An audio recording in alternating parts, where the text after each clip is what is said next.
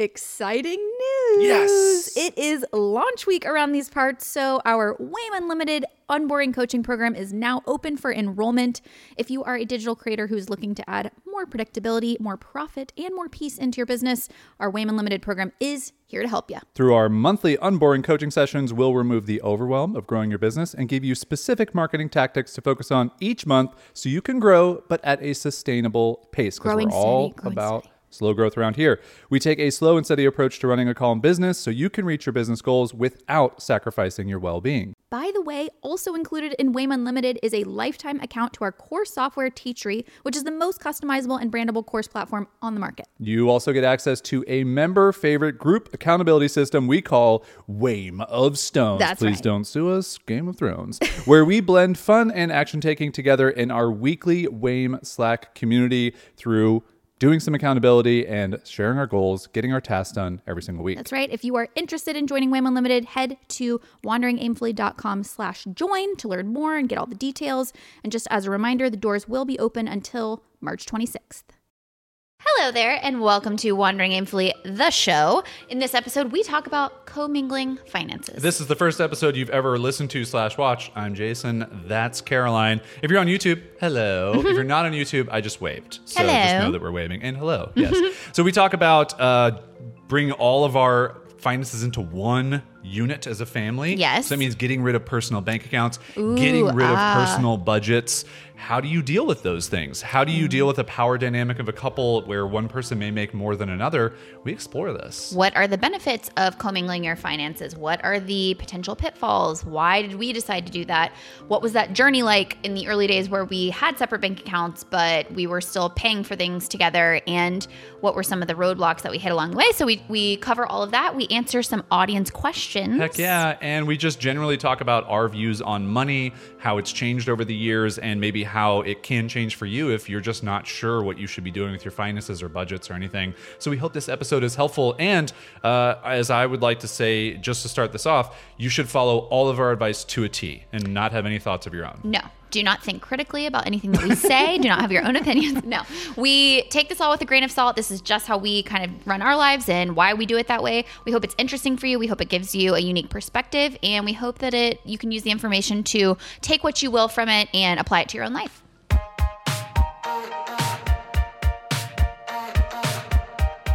Hey there, we're Jason and Caroline Zook, a husband and wife team who believes life is just one big experiment. This is the show where we share our journey as we figure out this ever-changing thing called life. We cover topics like running a business, traveling the world, and clawing our way out of debt, all with the hope of inspiring you to live, work, and create with more intention. Life might bring its twists and turns, but when you know who you are and what you want, you're never really lost. Welcome to Wandering Aimfully, the show. Let's commingle those finances. Whoa, how do you make that sound dirty? Oh, did I? Yes. Wow. You're like that episode of Friends where Joey's like, This is not gonna land. Grandma's chicken salad. This doesn't land for me because I think I've seen one episode of I Friends, know. which was the Thanksgiving special guess where they what? played football. Fine. That's a very popular episode, so Okay. you're pretty basic. But what I'm saying is, I don't care that you don't watch it. Some of our listeners do. And they're going to know exactly what I'm talking about. 12. Grandma's chicken salad. Do you want to do a little Stop it. Co-mingling of finances. Jason watched one ASMR documentary and he thinks he knows like what is going on. Okay, let's not go down that rabbit hole because that's Great. going to start a whole bundle of things. Let's get Talk. the elephant out of the room. Get it out. Go for it. I had shingles. Had? I had. Does well, it- everyone has it. Right. No, that's not Herpes, true. No, that's not true. papilloma? No. you're so- Pavlovian dog? Pavlov's Dog. dog. Yeah. You're so bad at this. Yeah. But also good at it. no, I didn't know what shingles was. And as it turns out, for those of you who don't know, when your immune system is suppressed and you are stressed out, if you had chickenpox when you were little, the virus that causes chickenpox basically says, cool, you're weak, you're dumb, you're stupid. Just kidding. Wow, really? Just kidding. Really offensive. I'm just kidding. Yeah, it's a very offensive virus. It's Yeah. very mean. Such a bully. No, it's like now I think this is a great time for me, the chickenpox virus, which is not whatever Jason said, is going to flare up again, and it's going to cause a rash, and it's going to cause debilitating nerve pain. And it usually shows up just in a cluster. So basically from like the back of my head down to my neck and my shoulder. Anyway, this part of me, this side. It takes a very long time to recover from this, which I was not aware of. Right. So when I got sick and I was down and out for like a week, I was like, this is fine. I'll take some meds. This has nothing to do with co-mingling finances, but I just needed everyone to know in case you're like, I felt like Caroline was a little bit lower energy in this episode, or that's what have you. That's why we're bringing it up, is that if you hear this and you're like... But also the show must go on, you know? I know, but if I don't have as... It's true. What the people want. It's true, but if you don't hear as many jokes as I normally have, or if I'm constantly touching my shoulder because there's still a lot of pain, that's why. Bummer. Hey, would you mind doing me a favor and use the coaster for its intended purpose? That's so Monica of you. I'm going to continue to make Friends references that you don't get. Was there a Friends quiz that went around Facebook when all the quizzes were going around? Yeah. So it's which character would you be? You'd be a Monica. Really? 100%. Just type A? Yeah. Not Phoebe? I'm a Phoebe. You're a Phoebe. Who's Rachel in our circle of friends? I don't know that we have a Rachel. Circle of friends. Maybe I'm a Rachel. I don't know. Comment below. Do you think I'm a Rachel or a Phoebe? I think you're a Joey. Maybe I'm a Chandler. You're probably a Chandler. Yeah. No. All right, let's talk about commingling finances. Okay. Where do you want to begin? I think, so to be completely honest, to give the people at home an idea of where we're starting. How much money we have in our bank account? Yeah. It's $16. Since we totally and completely broke down all the walls between all of our accounts, so totally commingled finances, it's been about, what would you say, 5 or 6 years now? Yeah, I think 5 years? We started dating. We had separate accounts. We committed to being together. We decided we were going to be together. Don't start at the beginning. That's where I do want to start, but I just want to give... Well, yeah, I'm just trying to get caught up. And then it's you moved in with me, and then you started working for me, and then I actually think it was after I Wear Your Shirt. No, because remember, I was still getting the Better Lettering course sales in my bank account, and that was a big point of contention. Right, but I'm saying it was after I Wear Your Shirt. Well, it was after 2013. I'm just having a timeline here. No, I know. You're just going about it the reverse way that I wanted you to. I had a very clear idea. That's not a relationship. I was trying to pitch it up to you the way that I wanted you to do it, and you did it the opposite way. So I just want to let everyone know at home. Questionable if we're going to keep this on. No way. No. It's forever. But I do think that's a really interesting A diamond is forever, first of all. A diamond is forever, just like you. That is a really interesting thing, though, is that finances can tear a relationship apart. Big time. What brought you there? Because I took the ring off. Oh, so that was your segue. Metaphor. It's true. If you're not on the same page, it can be hard. So that's actually why we wanted to do this episode, because I think we've landed now, later on in our relationship, at a place where we, I think, have a very healthy relationship with our finances and as a family unit, but it wasn't always that way. Going back to your initial question, yes. I believe we've been commingling finances for 4 years. Okay. I believe. That is what I wanted to say. So the whole point of me pointing that out is that I would love to go back and try to remember what it was like before we did that, and what those conversations were like, and what those hesitations were, and what some of those points of conflict were. And because one thing I've noticed from talking to people, even our age, people that are married, everybody has their own way they set it up. People have separate accounts and they have different responsibilities. People have completely together accounts. People have one account that's a joint account and they have their own accounts. We have all the same accounts. So do you want to start at where we are now, or do you want to go back to the beginning? No, we can start with where we are now. Okay. So where we are now is we have one main joint household checking account. It's just a normal checking account. I have a business account for my main business, which is like the overarching thing. It's an S corporation. So that has its own business checking account. You have a business checking account for your main overarching business thing, which is Made Vibrant. Mine's a really awesome company, incorporated, by the way. So we have those 3 accounts that are basically our main accounts. So like money comes into the business accounts, it gets funneled into the household account, and then the household account essentially pays things for living expenses and whatever. And then our business expenses all get paid on credit cards, and then we pay those credit cards off with our business accounts. At the end of the month. Every week. Every week. Yeah. But so that's the structure of our accounts. And then we also have an external savings account that is not related, because those three are in Wells Fargo, unfortunately. Then they're linked, essentially. Yes. The other one is completely outside, completely separate bank. And the reason for that is purposeful, because we learned that you needed to have it completely separate so you don't see that money as available money. Totally. A couple of things I want to point out as caveats in all of that. Yes, we have a joint account and then individual business bank accounts. However, the business bank accounts really only exist as an entity to catch the income. So like sales and money that people pay us flow into the business account for accounting purposes. However, we don't think of those as like I don't think of my Made Vibrant business account as like my personal account that I'm going to spend my own money on. Any type of personal expenses that we have they get put on a credit card, but they get paid out through our joint household account. So quite literally, our money is completely shared. Oh, for sure. Yeah. And now we're to the place where a lot of our even business ventures, especially with Wandering Aimfully, are joint ventures. So at some point we will consolidate and have a joint business account. But for right now, it's fine. They go through my bank account or my business account, which it doesn't matter because it all flows into one account. So we are under that works for us. Because and also needs to work for everyone who's listening to this. You have to do it our way, is what we're saying. Yeah, if you listen to this show, this is why you're listening to the show. You're like, change your entire life. We're gonna be Jason based and on Caroline. Exactly what these two idiots on the internet are doing. That's right. One idiot and one nice person. Very good. I didn't mean to call you an idiot. I apologize. We started it indirectly, so I'm gonna let you off the hook on that one. And also, whatever. If you're an idiot, I'm an idiot. It's like an adaptation of The Notebook. Like you're a bird, I'm a bird. You put it back on. Camera. It's kind of hard to do it backward. Here you go, everybody. She's back in, folks. Bing. Bing. God, it's so romantic, isn't it? If you're an idiot, I'm an idiot. Okay, but the reason, why does that work for us? Or how did we come to that agreement? So I think that this all started when, we got serious in our relationship. We were committed to each other. We were dabbling with the conversation of marriage. Whoa. Wait, before you go there, I just had a flashback where I was like... You can put your arm down now. Oh.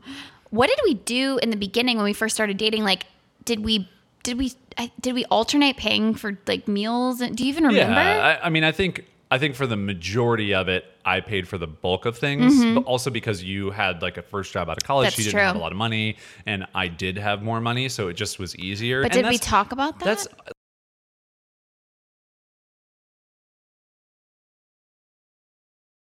Because if I had when money, you could. Yeah, it just made me feel really good, and it wasn't that's true. It was a weird. I want to look rich. That wasn't it. It was I just want to take care of my peeps. That's all I want to do. I was gonna say people, and I was gonna say peeps, and then it came out my peeps. Yeah. That's true. So it was kind of a unique situation because it was the height of I Wear Your Shirt. We first started dating, so you were doing very well financially. I mean, you were accumulating debt, but whatever. Not at that time. Not at that time. But, yeah. Not when we first started dating. Then when I got into the picture, the debt. Yeah. And I sort of had an entry level job, so I guess you did pay for a lot of stuff. But I think to answer your question, I think if you were going to go to Target or whatever, you would just pay for it out of your personal account. And then if I was going to go, wherever I was going to go to do something, I would pay for it out of my personal account and everything. And then if it was joint stuff. And then if we went to a restaurant together, I probably paid for it. And then there were probably some things where it's we go to Starbucks and you would pay for it because it was less money. So it was easier that way. We did do that. Yeah. And that was another thing I was going to bring up is that's a perfect example because I would pay for the Starbucks knowing that it was so much less than whatever you paid for. But in those early days, I remember when things were separate, I remember very much being aware of the sort of imbalance of power.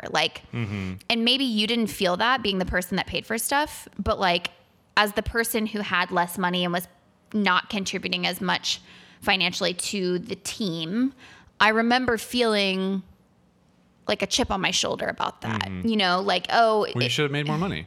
Right.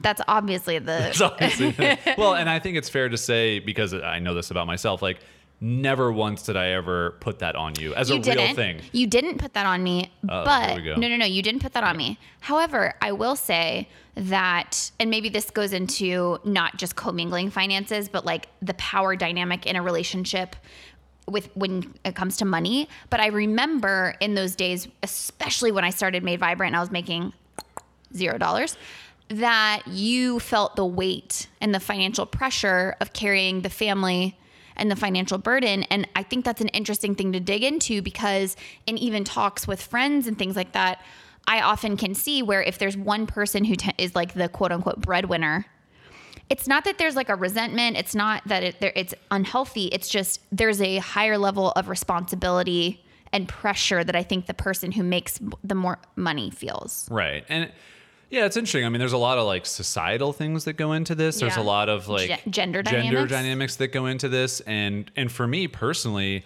it was never about any of that stuff. It was just the acknowledgement of like, I have more money and we're going to do things. So like, I'll just pay for it and that's fine. And I actually don't ever remember a time, probably except right when I Wear Your Shirt shut down, Made Vibrant was just getting started. We both had no idea really what we were going to do to make money. That's mostly when I felt our personal pressure of carrying the finances. Yes. Before that, like literally right before that in 2012, I was feeling the pressure of carrying finances for a company of 7 people and $30,000 in salaries a month. And that was a lot of pressure for me, but that was different because it wasn't just you and me. It didn't involve just us. It's also important to note here that when I was working for I Wear Your Shirt, it was a little bit silly because you were paying me. Right. So like you were making. Yeah, but so tax write-off, you know? But like think about how weird this is for a second, guys. There was a period of time, 1.5 years or 2 years, where you're paying me every month. Yeah. So if I do go to Starbucks, but not very much, because that was part of our deal. I was like, you don't have to pay me a lot. I wasn't paying rent. I was living with you, whatever. You were paying the mortgage, but part of that was you were doing the laundry. You're paying me for work that I did, working very hard, but still there was a part of me that's like, if I go to Starbucks and I pay for this coffee for both of us, it's coming out of money that you essentially did give me. And yes, I know that I contributed to that. And you earned that money. And I earned that money, but it was a little bit of a silly cyclical thing that just was like, wouldn't it make more sense to just like keep it all in one pot and pay for stuff out of that? Yeah. But I will say this, in those early years, I think you'd agree, there was an evolution that I had to go through as a young woman trying to have a career and grow up and be an adult, where I wanted to prove that I could make my own money and that I was, had my own kind of deal. So when Made Vibrant did start to pick up, I remember this was a little bit of the catch-22 thing, where then I start seeing sales come into Made Vibrant's bank account, and then I don't want to mingle finances. Because then because it felt so good to be making my own money and feeling independent and feeling, successful. I know how I felt all the time. Really good. I had all the no. I'm just kidding. Well, and I do think it's really interesting just looking back on that time frame of our lives when our finances weren't commingled. And I think you were kind of getting to this question of like, what did we do? Like, what did we do? And I think it's probably what a lot of people who are in relationships that may be listening to this or watching this or what have you, that they just kind of just do random stuff. They wing it. Yeah, you just are like, well, I've got you my pay money for these and groceries, whatever, and you got some of this, and I think, truthfully, this is my honest feeling. This is why I really want to talk about this in this episode. Is that I do feel like commingling finances is such an important step in a commitment of a relationship. Mm-hmm. Like to me, if I hear of a couple, and I don't mean this as a broad generalization, I just mean this as like how I feel. It's not necessarily true, obviously, but that if a couple is like, yeah, we're married, but we have separate bank accounts. To me, that's a red flag.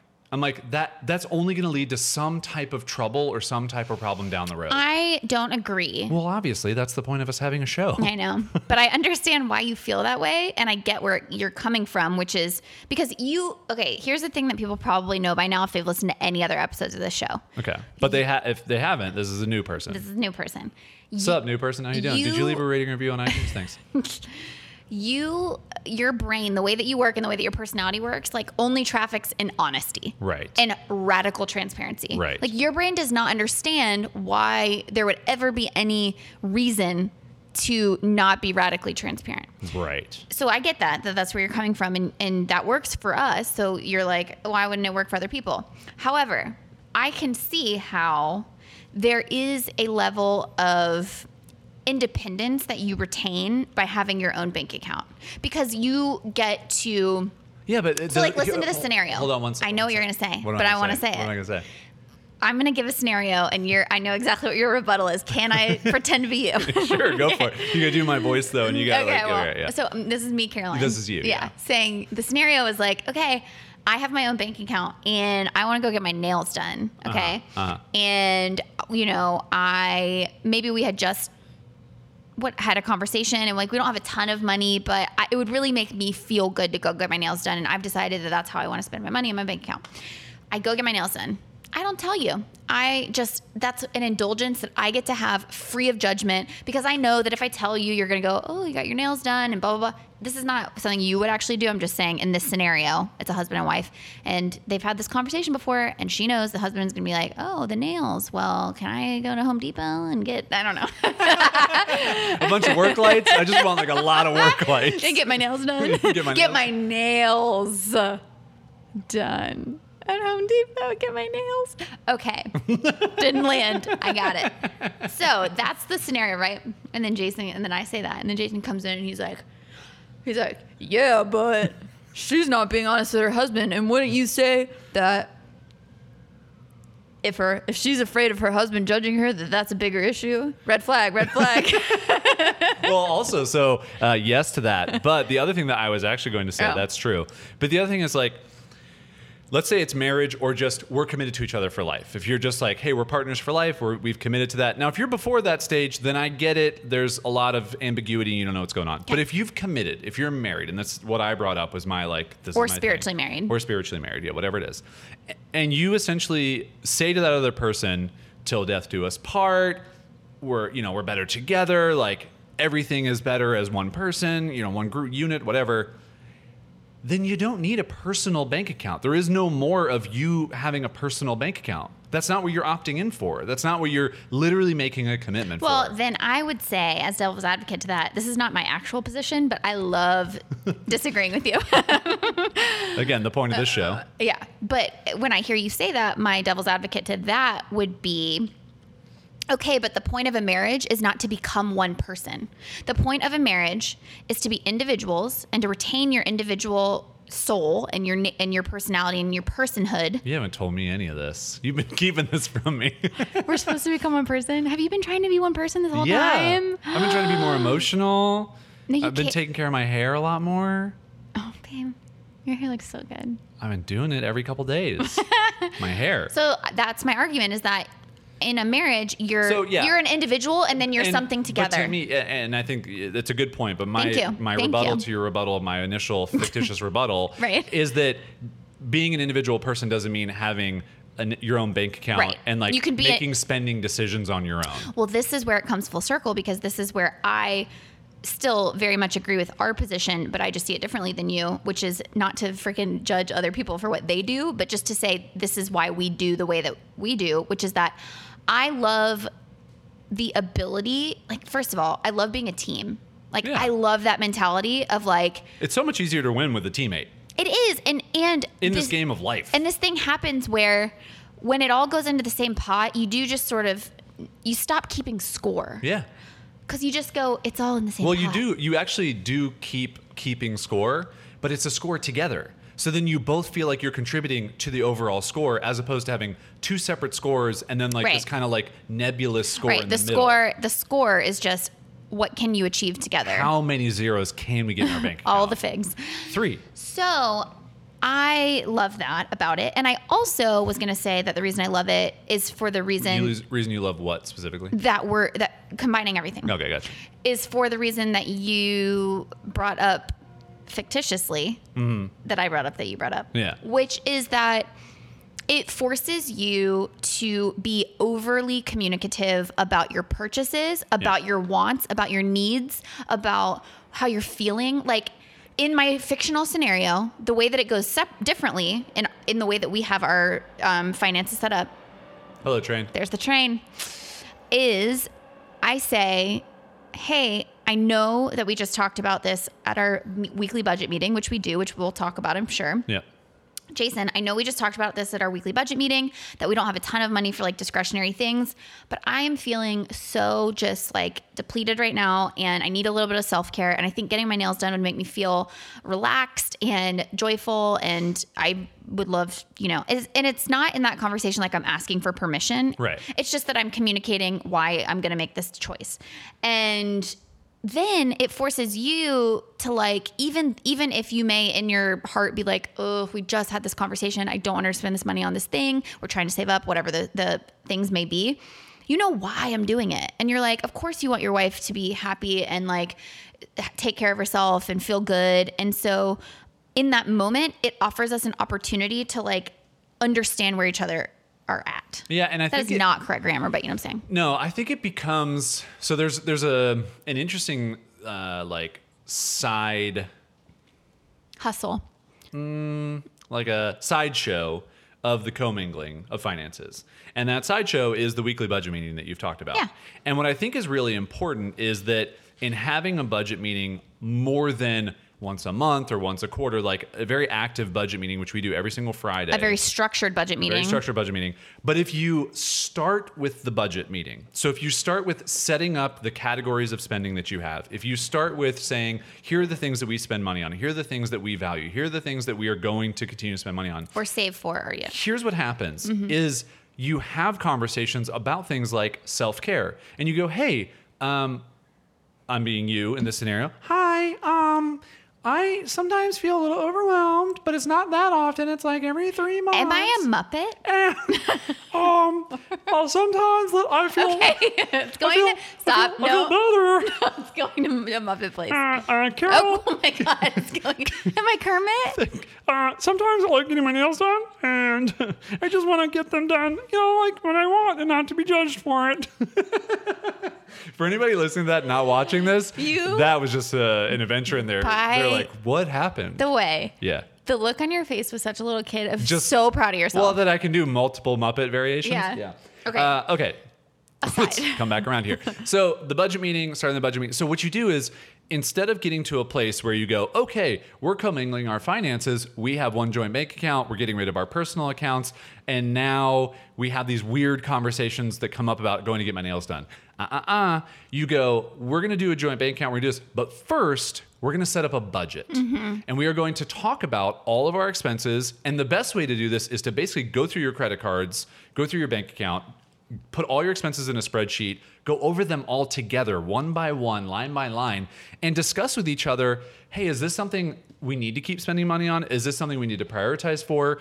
And so for us, something like getting your nails done, we basically have a health and self-care budget, which is essentially, I think, like $500 a month, because it includes it includes our gym memberships. It includes our gym membership and stuff like that. But there is room in there for getting the nails done. And truthfully, it's like going to the spa every 6 months, I think is what it is. Like that's why it's $500 a month, because you get a spa and there's like a little bit more expensive. But when you do that, so then when the conversation about the nails come up, it's so much less friction. It's so much less judgment. Because you've already set the rules together. You've already set the rules together. Now, I will say that you're never going to catch all of the things. Right. So you're going to come up with some stuff that's like, hey, we didn't talk about this in the budget. And how that comes up is, instead of having your own account and you kind of sneak off and you buy this thing and then you come back and then you have like an awkward conversation of like, well, why'd you go and do that? Like it's not in our budget. We didn't talk about it. You come to the person first and you have that conversation. You go, hey, in our health and, whatever budget, like we have, about $100 extra every month. I really want to go and get like, upside down facial. And I'd be like, wow, what is that? That sounds like Urban Dictionary type stuff, babe. I hate to tell you, but the second it came out of your mouth, I was like, don't look it up. I don't think so. Also, this lighting is going to be wonderful. You're going to hate it. Just cloud cover for days. Guys, if the colors look weird, it's because Jace had a hard time color correcting. It was perfectly clear when we started recording. Now it's overcast. Anyway, it doesn't matter for the podcast listeners. Do you have a finishing thought? Because I have a thought. Yes. So my finishing thought is, before you even start the conversation of commingling finances, when you're going down that path, one of the most important things you can do is set a budget. Yeah. And go through the exercise of downloading all your expenses from your credit cards, from your banks, look at everything together, create an average spend over the past 3 months of categories of things. And you can come up with those on your own because they're going to be different for everyone. But include some of that stuff that's a little bit more of gluttonous is not the right word, but it's like indulgent. Thank you. You're welcome. Of stuff that's like, yeah, I don't need this every month. And what I characterize as indulgence is stuff that brings you just pure joy. That's not practical. Right. And it's also something that you don't like. You get your nails done once every 4 months. Like, it's not like an every week thing. It's not an every month thing. But if it was and we decided that it was in the budget, that'd be fine. And if there was, and I think that that's where we really, and we'll get into this, but it's you really start to talk about some of these things that you're spending money on and going, but do you actually need to do that every month? Right. Okay, so the other thing that I want to bring up to you, though, because as you're saying that, I'm thinking to myself, but what if you as a couple have just decided that you both have personal bank accounts that you keep, $100 in or whatever, and that's almost like your budget for your own discretionary spending, and you just want to be able to have that without explaining it to anyone. Yeah, I just don't think it's necessary. I mean, I understand the... Can you understand how that would work for some people? I understand the theory of it. I just think that keeping money separate from someone else's view or feeling like you have to keep it to yourself... I guess the answer there, too, is that the bigger problem is, why do you feel judged? Right. And if you're not having the conversations to actually go through those things and understand, like, why do you need why do you need $100 on the side to go and spend without my judgment? Because the bigger conversation there is, why am I judging you? Like, right. So it's like, is that something that's wrong with me? Is right. it something that's wrong with you? Is it something we need to discuss together? Not something that's wrong with you, just something It's just something that worth needs exploring. to be discussed. Yes. Right. Okay. Language matters. Okay, yes. wait, can I bring up another point? Yes, gosh, train again. You got to salute it every time. Man, this is just a real... I think you salute right hand or left hand. Do you know? Well, it depends on what hand you that are. for you.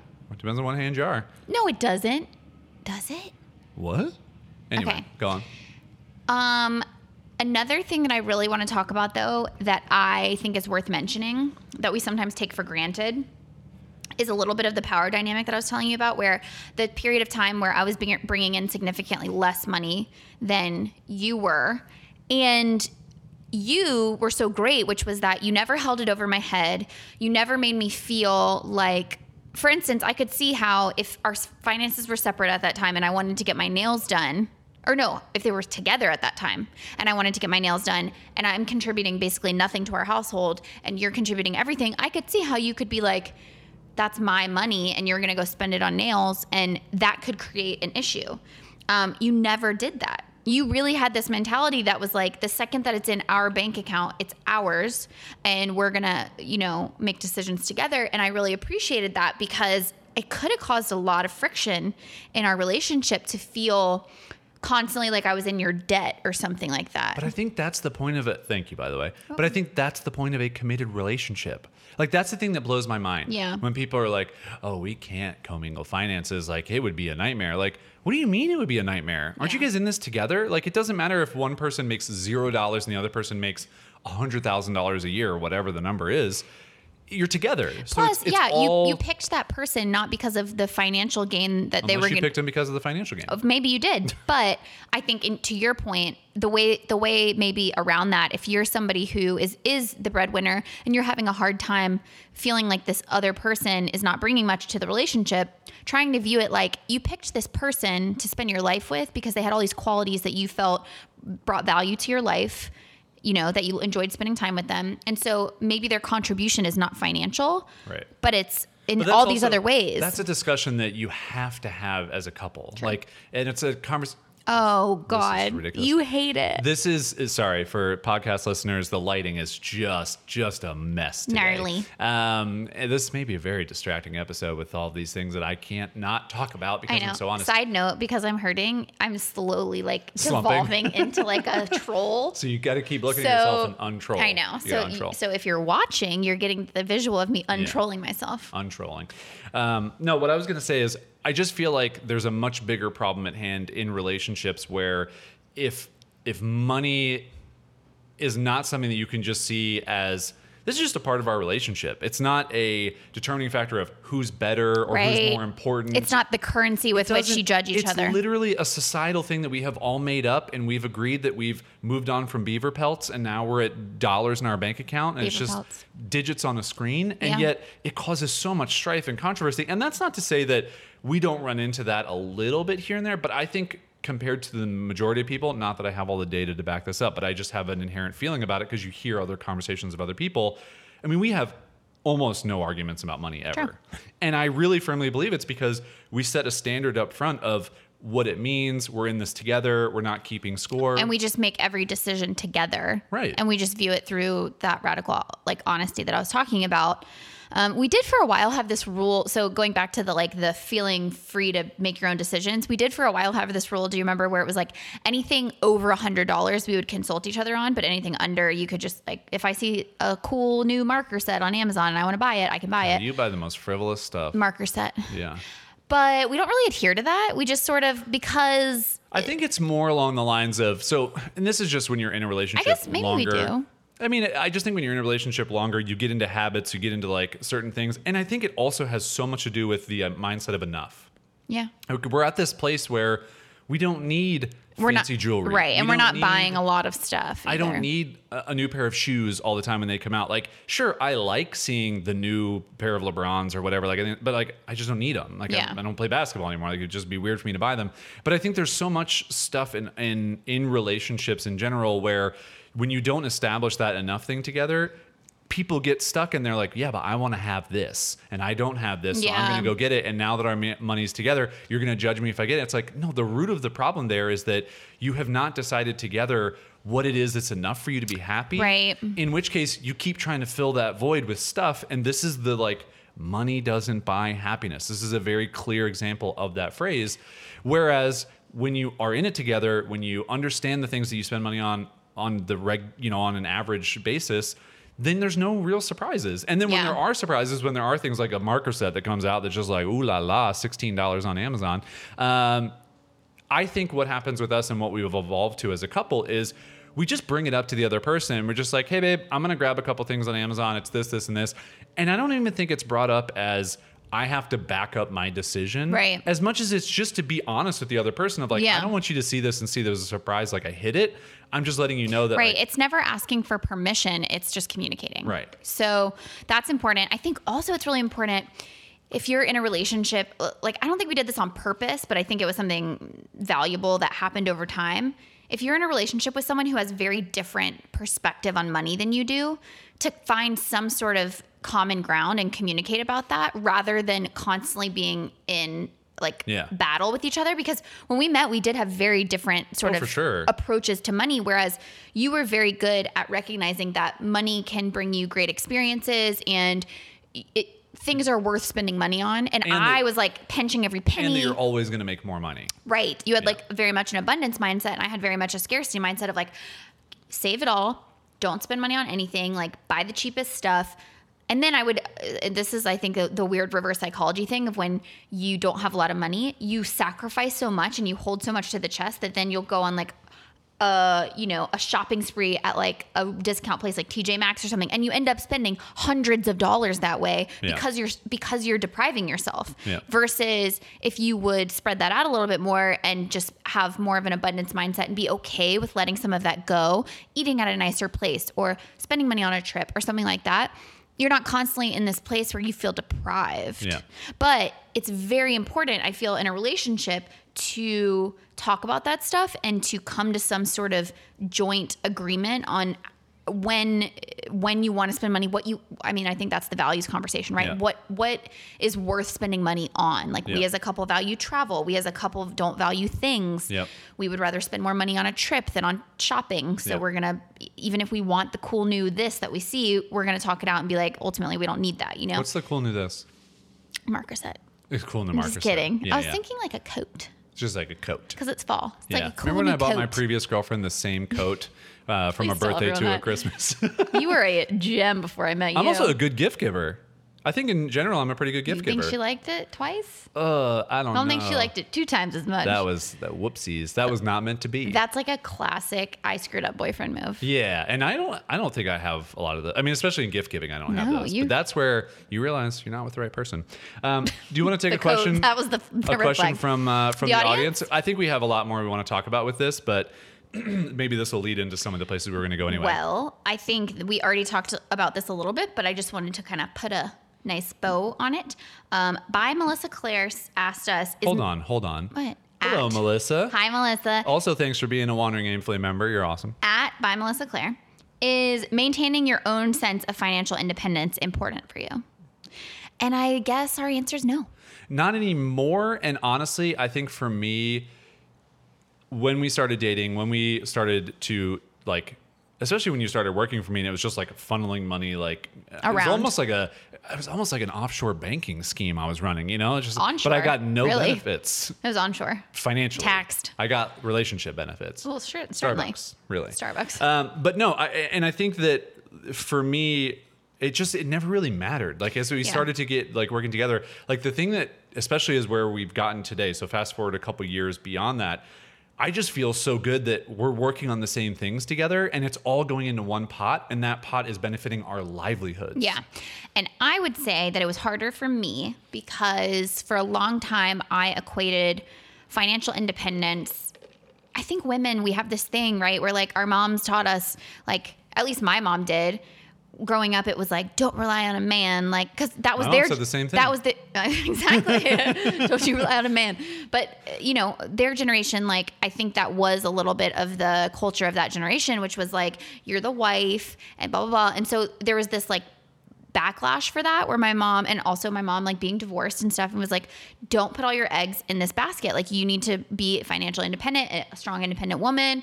You know.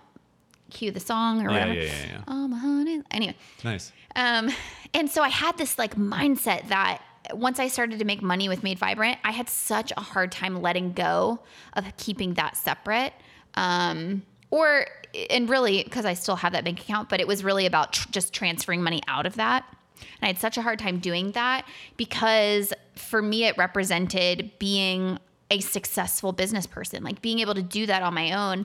And we had so many discussions where you were like, why are you measuring your like worth as a entrepreneur or your worth as a person on this number that you see in a bank account? You know, right. Like, why is it not by the livelihood that you're able to live with me together because of that business, you know? And so to answer the question, I think it was important for me at a time, but slowly but surely I was able to let go of that and recognize that, to what you said, which is as long as we're contributing to a livelihood as a team together, it's all that matters. It's all that matters. We both benefit. Yeah. Good question, Melissa. Great I appreciate question. it. All right. Keep going with questions. another one? Yeah, sure. I like this one a lot because we've talked a little bit about dating in the beginning, but at a Wildflowers Journey, Hello. says, how do you prepare when you're single? So what questions are good to ask when you're like in the dating phase? How to bring that up to make sure that person's on the same page. So far removed from this. From dating? Do you even remember? You got a Bumble Tinder. That's all I know. A Bumble Tinder. A Bumble Tinder. Okay. Those are two separate dating apps. Yes, they are. Right? Yeah. But I think she brings up a good point, and I think obviously if you're going to ask like some of the hard-hitting questions right in the beginning, you're going to freak people out. Yeah. But I would say to pay attention to some of those moments, like the who's getting the bill conversations and that type of thing, or use that as maybe an opportunity to kind of talk about it. Yeah, I think it's also just important to find out if your values align early on. So you can ask things like, "Hey, what are your goals? Like, what do you want to be doing? Do you have financial goals?" And if you start, like, okay, I'll be the woman in this relationship, and then I'll also be the man in this potential relationship, and you're on a date, woman and woman, or man woman and woman, or man and man, or person and person, or dog and dog, or goldfish and goldfish. Those are all the things. It's like, hey, I'm the woman, and I'm like, hey, what do you see yourself doing work-wise? Like, do you have financial goals you're trying to hit? And the guy's like, yeah, I want to be making 10 mil a year, and then I want to be retired by 45, owning 16 Ferraris. Cool. And very quickly, as the woman or the other person, you're like, and you just want to leave immediately, which is great for you to know early on because you don't run into that later on. But I do think in the very far-fetched version of my explanation of that, it's just important to have those conversations, because if one person is seeking so much more and constant abundance of money and self-worth with money, and you're not that person, you don't have those things, that's going to cause so much trouble. And also, even if you are, it's also going to cause trouble. What's funny about that, though, is that you basically did like a very, very extreme caricature of like what you were kind of like when we first started dating. Oh no, for sure, 100%. And Which, I think that's most men. It is, in society. But this is why I'm bringing this up, because it's not like you hear something like that and maybe their values don't align with yours, and you're like, on to the next Bumble Tinder. But if it's that far, though. Of course it is that far. Yeah. But I'm saying, I just want to make sure. saying if you're not on the same page in the early days, my caveat is to say, to make sure if that person is open-minded, if that person is open to growth, because we were on opposite ends of the spectrum in so many ways when we first started dating, but we had this bridge of like same sense of humor and same like creativity and wanting to be around each other, and like ultimately this desire to grow. And as long as you have that and like a commitment to becoming a better person, there's hope that like you can find common ground. Yeah. And I think that it boils down to like our real example is I wanted $1 million in my bank account. And we just had conversations of like, why? Yeah. And a lot of it was because MTV Cribs. Seriously, Hashtag like MTV Cribs, societal pressures for me were like, that's what is important to me. Right. Like, I want to make $100,000 a year because a doctor. That's and lawyer. how you get accepted. Right. And it's like, no, that's not at all what's important. What's important is you do work that you really like, and you live a life that you really like, and you make enough money for the lifestyle that you actually want and care about, not that you believe you should have because someone else told you that. And so I think, my fictitious example that's so far off, but in my personal example, we had conversations a lot early on where it was just like, but why do we need that? Yeah. And like, what do we have to sacrifice if we were going to try to get that? That's not worth it to do those things. Right. And that's really where I think we came together. And then I think that's really where kind of the spark of our finances coming together, our goals coming together. Yeah. And this keeping score is one unit of a household. Yeah. The other thing I was going to say is to look out for, I think those very generalized, overly traditional gender roles too, of like, absolutely. If you think that, I'm the guy and I'm supposed to bring in all the money, and you're like those types of like rigid rules and things, like I think anytime that you can look for a partner who wants a partnership, truly, I think that's only going to benefit you down the road. I think those are the relationships that last. And I will just say, if you are financially driven and you have reasons to be financially driven, and there are certain goals that you want, and you can find someone who has similar drive as you, cool, that's fine too. Like, I'm not saying that everyone has to be like completely live in a yurt. Yeah, like you don't have to sacrifice everything. You don't have to not make money. We like making money. Making money is great. It's helpful. It provides a life that we like. We go to the spa every couple months. And we're not going to apologize for it. But again, it's just trying to align your values. So it was a good question. I do like the way that great question. You kind of brought some thoughts up for us. Yeah, there was one more thing I was going to say, but I forgot, so it wasn't that good. Okay, so we have another question that we kind of already went over, but Katie Linder. Shout out Katie Linder. Another Wandering Flame member. Hello, Katie. Said, what are the pros and cons of commingling finances? I think it's fair to say we don't find that there's any cons. I would agree with that. All right, pros. Go back and forth? Sure. All right. Opportunity to talk honestly about your values. Boring. Single credit cards for maximum travel reward points. Great point, babe. Thank you.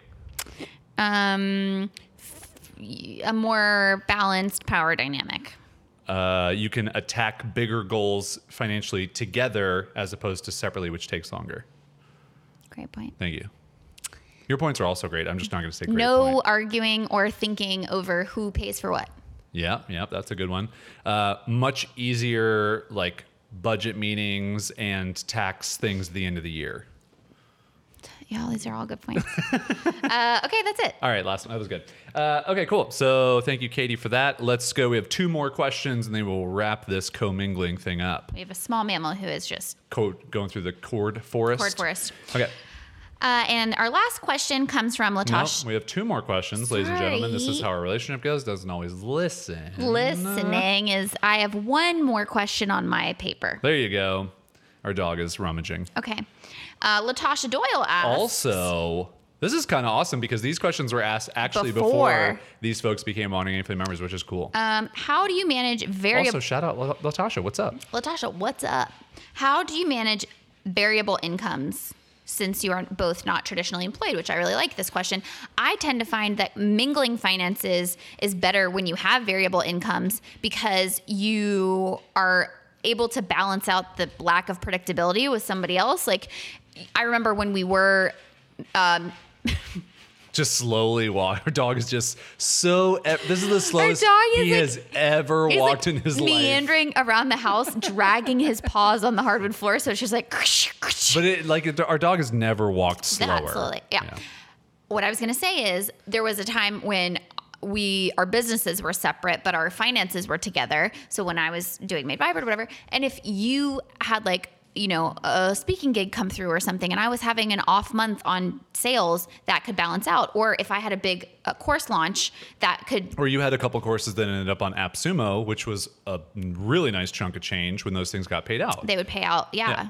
And so I think to answer Latasha's question, really the most important thing is setting that budget from the beginning so you understand what your expenses are every single month on an average. And so that you can really project out and know, am I going to be making enough money over the next couple months to cover my expenses? If I'm not, I need to make some changes. I need to figure out how to make more money. I need to figure out how to spend less money. Both of those are the equation that you want to go for together to make the most and maximum impact with finances. Right. And just the last thing I'll add is when you do that with a partner and you both have variable income, it also allows you to make different business decisions based on if you know that person has, let's say, an income stream that is somewhat predictable or a course that you know is going to do well, you can maybe afford to take a little bit more of a risk on a project that you aren't sure is going to bring in money. And we did that a lot where it was like, okay, I know that you're set on this one, like an AppSumo payout or something like that for the month of October. So maybe that's when I'm going to launch my experimental monthly membership magazine or whatever. And truthfully, that is why Wandering Aimfully exists as it does. And it's why we've created a monthly membership program. And it's why we've basically tried to combine everything together, is because it gives us that consistent revenue every single month. Predictability. And then if we want, once we meet our enough goals, which we're setting for ourselves and we're trying to hit in the next year, then we can do anything else we want. It doesn't matter. Yeah. So he thought this would also be a good time just to play with some flamingo. Our dog. He's just rummaging around, and that's fine. All right. So last question here, and then we're going to we Googled that for you. Oh, we Googled it. Last question comes from Pam. Hello, Pam. Pam Laguna, would you say? I don't think I've ever said Pam's last name. Laguna. Also a Wandering Aimfully member. At Pam Laguna, 2 L's if you want to look her up. She's super creative, by the way. Not that all these people aren't creative, but Pam's she is creative for her job. She said, do you have a personal budget on top of your joint budget? No. And I think that we kind of answered this. Plaxico is so bored with our finance conversation. He's like, I can't handle this anymore. Everyone is riveted, Plaxico. Yeah, riveted. Stop. Plaxico, it's not time. Thank you. It's just going to be... Jason put his toy in the bed and he got it out. Yeah. But there it is. There it is. I actually am going to leave this in because I want everyone to just have a realistic look at what it means to work from home, to try and get things like this done. How do you guys just set up your podcast recording setup with 3 cameras and 2 microphones, and Carol has shingles and it's a little bit hot in here and the lighting keeps changing like crazy, and your dog just all of a sudden wants to play with this flamingo. This is the time of day where he likes to play. So it's really the human's fault. Yeah, it is. Okay, so getting back to Pam's question. To Pam's question, I feel answered this a little bit, which is we don't. Yeah. We have we have categories of spending, like shopping or health and personal care, things that you would consider personal expenditures, but they're joint budgets. And I will say, just for one quick example that I think is really fun to bring up is, and I think this happens in lots of couples, lots of relationships, is shopping for clothes. Mm-hmm. And there's a lot of just random, I'm just going to go buy stuff and I'm at Target, and you go in for toilet paper, you end up with $600 worth of things, as you do. But you can feel guilt about shopping, and especially clothes shopping. And we have been down this road a couple times. And what we finally decided was we typically buy clothes twice a year.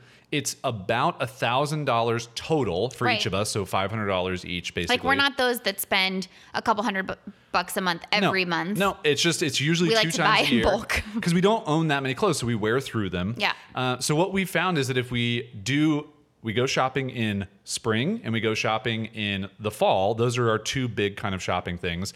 But we have the budget together. And then what we found, so we were cool with that. We set up this monthly budget. But then we found that for you, it was good to have the basic stuff, and that's what you shop for. And I do replenish, and I sort of have a capsule wardrobe situation. But, and as a man, I did not relate to this. As just a person who doesn't really care that much about fashion. I like to look good in clothes, but it doesn't really do anything for me. you preferred to have like a wardrobe that was new and different and unique, but we didn't want to spend money on the clothes. So we found Les Totes, which is a clothes renting company, essentially.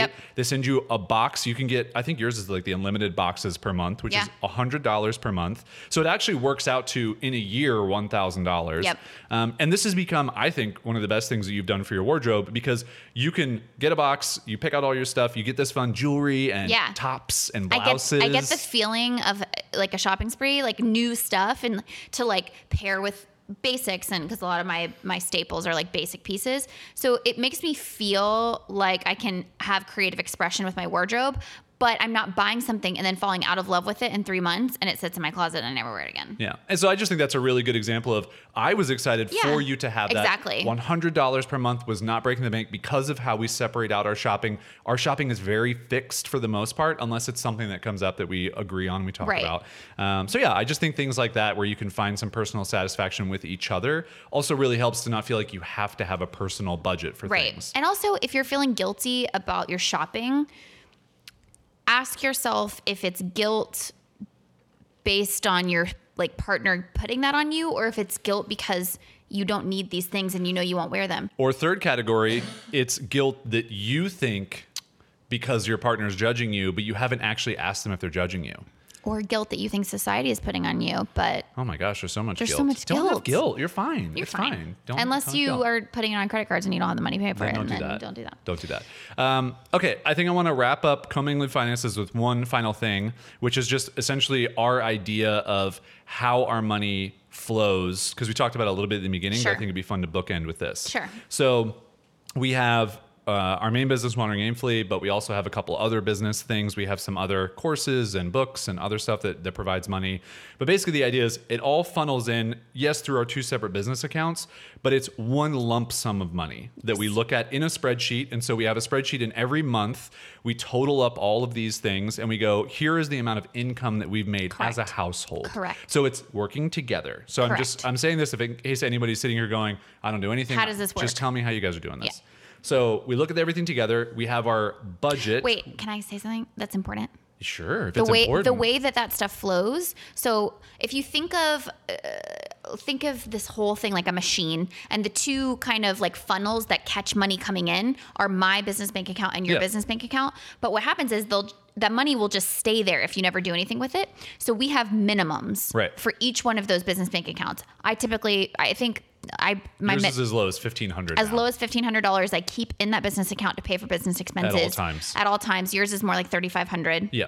And so that's our like line that we don't go below that. So we keep that money there, and any excess over those lines, we flow that into our household account. And then the idea is, so we have all of our income in that spreadsheet, and we actually use an Airtable for this.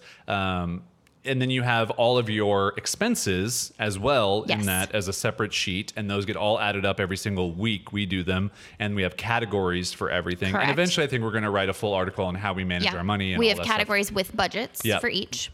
And so then you basically go, okay, I made this much income, I had this much expenses, this many expenses. Here's what's either left over or what's owed, and I either need to, hey, come on, man. Come on. Bad decisions. He's trying to go through not just a good area. Just the most corded area of the setup. Our dog is trying to traverse that, and it's not going well. So you have either positive money, or you have negative money, or you're breaking even. And a lot of times we do break even. A lot of times we do sometimes. Make less money than we thought, and sometimes we make more. And then we have, as we talked about at the very beginning, we have this external bank account, which becomes our basically like our savings account. So anything that's over or what we need to pay in taxes gets transferred into that account. Correct. And so the idea is money comes in through businesses. Business money flows into our joint account. We pay our bills, we do all of our expenses, all our things, and then anything over that goes into our savings account or our tax paying, or what it used to be called is our debt crusher, because we got out of debt. That was how we paid our debt. That account. And truthfully, if we're doing really well, our goal is always to transfer 30% of what we make in a week over to the savings account. Yeah, and that's kind of changing, because with Wandering Aimfully and our recurring money, we now are going to have more predictable income, so it'll be much easier to do that. But as of right now, that's kind of our goal. We don't always hit it. This year has been tough to hit it because we've been building a new business, but last year it was much easier to hit that because we were doing well and we didn't have any debt or anything, so it was nice. Yeah. But it is an ebb and flow, and I want to point that out too. Like you don't ever, at least I haven't seen it, set it and forget it. Right. With your budget, with your finances and your planning and your spreadsheets and all that stuff, it's something you have to look at constantly because it will change and you will need to manage it. And I love doing our weekly budget meeting, which maybe we'll do. Do you love it? I don't love it, but I love that we do it because it also is an opportunity. I think very few couples set an opportunity for them to discuss big issues in their relationship On a constant basis. That's what I'm saying. So like it usually you're talking about big things in your relationship when there's a fight or when there's a catalyst or when there's an impasse, and all of a sudden you find yourself in this conversation that's about this bigger things. So it's always sort of set off by like not a negative situation, but like a problem. Yep. And by having this weekly budget meeting, yes, we talk about money, but inevitably we talk about values, we reconnect, like we talk about the bigger things in our relationship. And it's sort of a standing meeting in order to like reconnect. And it sounds silly, but I really do think that that goes a long way in the health of a relationship. Totally. And you made me think of another thing. I know we want to wrap up here, but it just made me think of another thing. We're long-winded. We were buying a Tesla Model 3, which 2 years ago, we made the commitment to do that, and we started kind of saving up a little bit on the side and kind of creating this little Tesla fund. But we would talk about it almost every week and go, is this still something we want to do? Can we afford this? And there were many weeks when we were like, I think if we got the email today, we would not buy it. We would ask for our money back because we don't have the money to do it. Yeah. And then we got into a better place, and then we got into like conversation. We got excited about it. Our car started to feel like it was getting a little bit older. So it just felt good. But again, it's that type of discussion where it doesn't come up all of a sudden out of nowhere and go, hey, let's buy a Tesla. And you broadside the other person in your relationship. Right. Not to mention. Blindside them? Broadside them? Blind Both? something? Don't side people. Don't broad or blind or side them. Don't Any of those side three them. words. Don't do it. Also important there to touch on something that we mentioned throughout the episode is that cars, speaking of like the clothes thing that you don't really understand, cars are a thing that you love, that it was hard for me to understand why you'd pay so much money for a car. Right. And I didn't understand that that was a thing that brought you immense joy, and you love taking care of it, and you love driving it, and you're the person who drives 90% of the time, 95% of the time in our relationship. Mm-hmm. And so the constant communication gave us an opportunity for me to come around to understanding, even if it wasn't a value of mine, to understand why it was a value of yours. And that's what I mean about like finding a way to meet in the middle. Yeah, for sure. All right. Well, we hope this episode was helpful. But before we finish it, we got to talk about Google and stuff for you. Is it on my phone? I think it's brought up. Okay. But I already know the answer. I'm going to hand Caroline my phone in case she needs it. So if this is your first time listening, we have a segment of our show called We Googled That For You. Caroline made an acronym, and it's WGUGTFI. WGTFI? We're not sure. It's not actually an acronym she made up. I made it up. She hates it. But I bring it up every episode because fun. So this week, this episode, you're going to bring me something.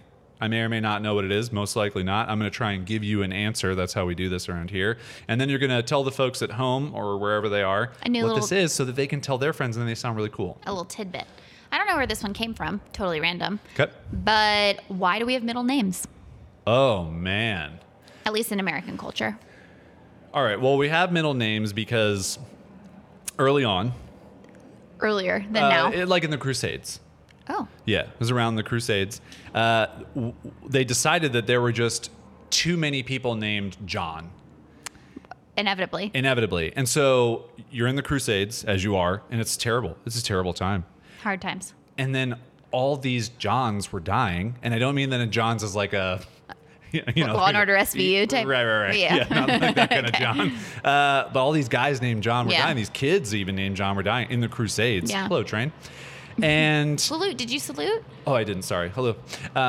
All these Johns were dying, and they couldn't identify whose John was which. So, like, a mom would go, like, "Where's my John?" And they're like, "Isn't that your John?" This is really, as I'm saying this out loud, John was a great general name, and then it took a turn. Yeah, but so then they were like, "Oh, hey, we need to start. If you have kids, give them middle names, so then we'll know John Paul or John Scott or John Scott Jingleheimer Schmidt." You'll know whose is yours. John Jacob Jingleheimer Schmidt. Right. That's a very good Pretty guess. Close? So close. No. None of that is true. I don't even think... No. It wasn't the Crusades. That's probably the most... No, but you did say Crusades, and there is a nod to the Middle Ages in here, which I just assume is the same thing, and I don't think it's the same thing. Yeah, it is. The Middle Ages? The Crusades brought us out of the Middle Ages. Do you know that for a fact? No, I totally made that up. I have no idea. Leave a comment below. Are the Crusades in the Middle Ages? They're listening on a podcast. Different? There's Is it no like place the to comment. Jurassic period and the prehistoric There's no place to comment. period? They're listening on a podcast on their phone. They're in their You car. don't know that.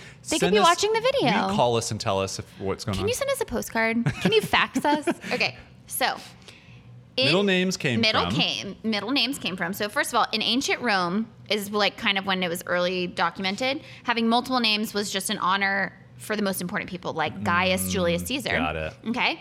But the fad basically died out for a while. And then in the 1700s, it was brought back up in Crusades. Western cultures. Is that the Crusades? Stop. No idea. Stop pretending you know what the Crusades are and or were when they were. You do not know. I don't know how, when, where, why. Do you know what the Crusades were? War. Holy wars. Holy war. They were holy wars. Cool. Most wars are holy I mean, wars. not cool, but you know what I mean? Like, I feel I mean, cool just that like it was. about Yeah. that stuff. Okay. So in the 1700s, when aristocrats started giving their children lavishly long names to indicate their place in society. So you see like royalty has like a bunch of names, right? But then similarly, lengthy Spanish and Arabic names adopt paternal or maternal names from previous generations to trace the individual's family tree. I found this out. That's pretty cool. I actually think, I'm not going to say which culture it is because I'm not sure. But I do believe that in some, I want to say Hispanic cultures, sometimes the hyphen is so that you include the maternal last surname. That's interesting. To keep that as a part of the name.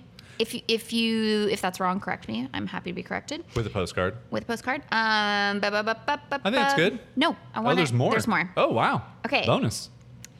But then the three-name structure used today began in the Middle Ages when Europeans were torn between giving their child a saint's name or a common family name. So they would give like a saint, like a holy name, and then a family name. St. Thomas Aquinas. Yep. And then bringing it all the way up to like American culture, it branched to America as immigrants arrived. I think this is interesting. Oh. So adopting a trio of labels became a way of aspiring to a higher social class.